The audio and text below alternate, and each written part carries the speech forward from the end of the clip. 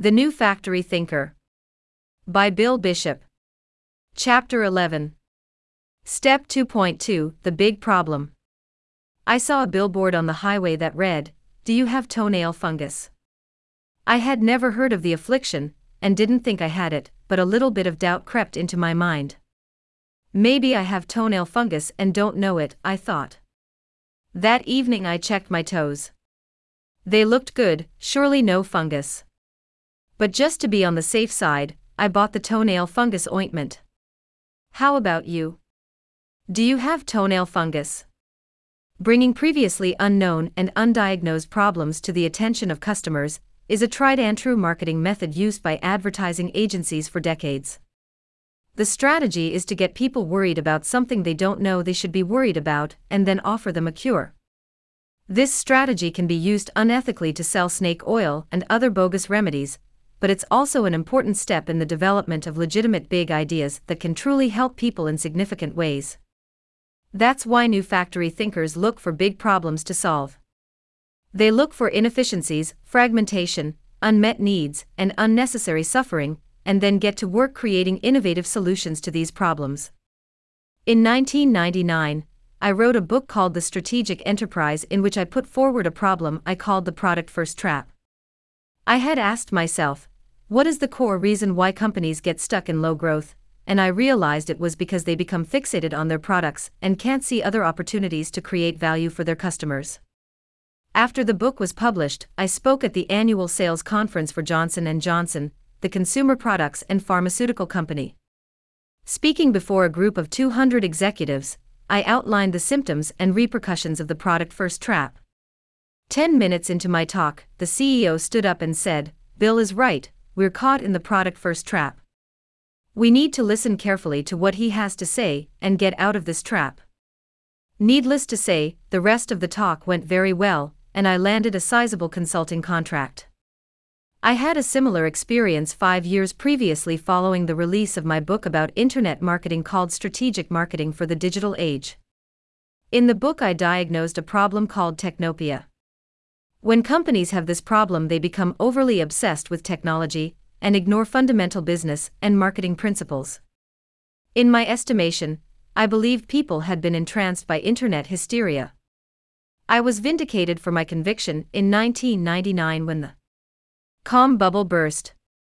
Coining the phrase technopia proved to be a lucrative strategy. One morning in mid-December 1997, I got a call from the vice president of marketing at IBM. He had read my book and was convinced that IBM had a virulent case of technopia. He wanted to hire me to cure the problem. Amusingly, he asked me to come over right away to pick up a check for $50,000, so he could include it in his department's expenditures for the current budget year. As you can imagine, I did not hesitate to oblige him. Old factory thinkers often start off as problem solvers, e.g., people need shoes or life insurance, but eventually they stop trying to solve their customers' problems and focus exclusively on trying to sell their products. New factory thinkers, on the other hand, spend the majority of their time thinking about their customers' problems. New factory thinkers look for patterns of pain that their customers can't see. This wide-view pattern recognition gives new factory thinkers the ability to identify problems that are constraining, if not killing, their customers. Certainly there is no shortage of problems. Whether we're talking about a person, a company, or society in general, there are endless problems to solve. Take a close look and you'll see problems everywhere. You might see that companies are wasting energy in their manufacturing process. You might notice that too many people suffer from obesity because they eat too much fast food. Or you might ascertain that there is a high level of adult illiteracy in your community. Bear in mind that you don't have to solve the big problem all on your own. Rather, you act as a value hub and integrate different resources to solve the issue. In their excellent book The Solution Revolution, authors William D. Eggers and Paul McMillan give dozens of examples of companies and social entrepreneurs who have successfully tackled big problems. For example, the people at Unilever made it their objective to solve the problem of deaths from diarrhea in developing countries by bringing together a team of players including governments, NGOs, and community entrepreneurs. Using innovative strategies, they developed and marketed a new brand of soap that was affordable to people who earn less than $1 a day. By first identifying a big problem, Unilever now makes big monetary profits while achieving an important social outcome: lower deaths from diarrhea. In another case, a social entrepreneur in China has built a thriving business making clothing out of plastic retrieved from the ocean. She started the company after learning about all the plastic waste accumulating in the ocean. She asked herself, how can we clean up this plastic problem and make money at the same time? This led to the idea of paying fishermen to retrieve the detritus from the ocean, and then to make clothes out of the recycled plastic. Giving the problem a name, like toenail fungus, is very effective. It helps your customers get their head around the idea.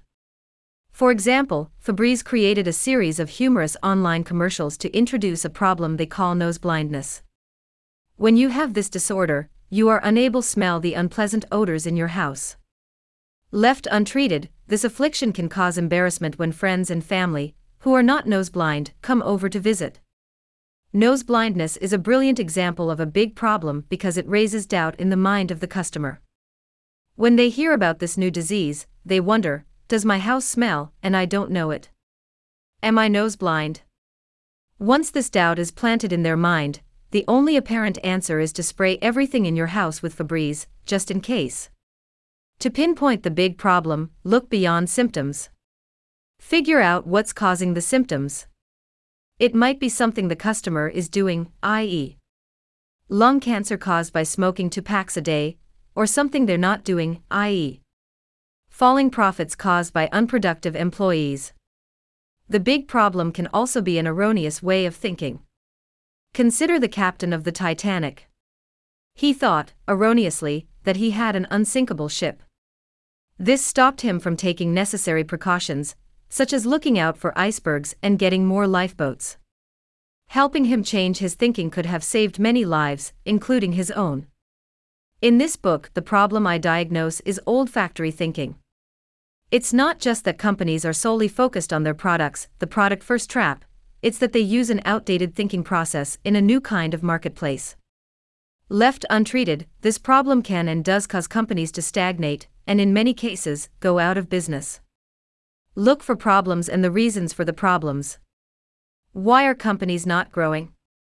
Why are people unhealthy? Why are so many kids dropping out of school?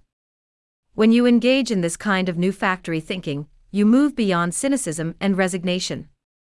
You realize being a problem solver is better than being a complainer. What does complaining do for you anyway?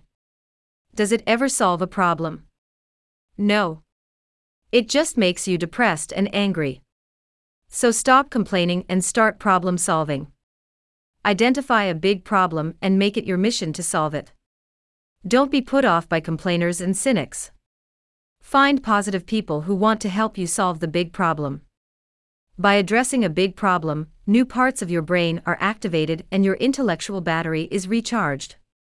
You feel more positive and engaged in your life and your work. You also attract and influence other problem solvers to join you in your mission. So what's the big problem you want to solve? Action plan. 1. Think about your customers. What are the big problems they have that are not being addressed by old factories? Why do they have these big problems? What are they doing wrong or not doing that is causing these problems? Are they being held back by an outdated or unhelpful way of thinking? If so, what is this outdated or unhelpful way of thinking? 2. From your list, choose the big problem that you want to tackle. Choose the big problem that gives you a feeling of energy and purpose.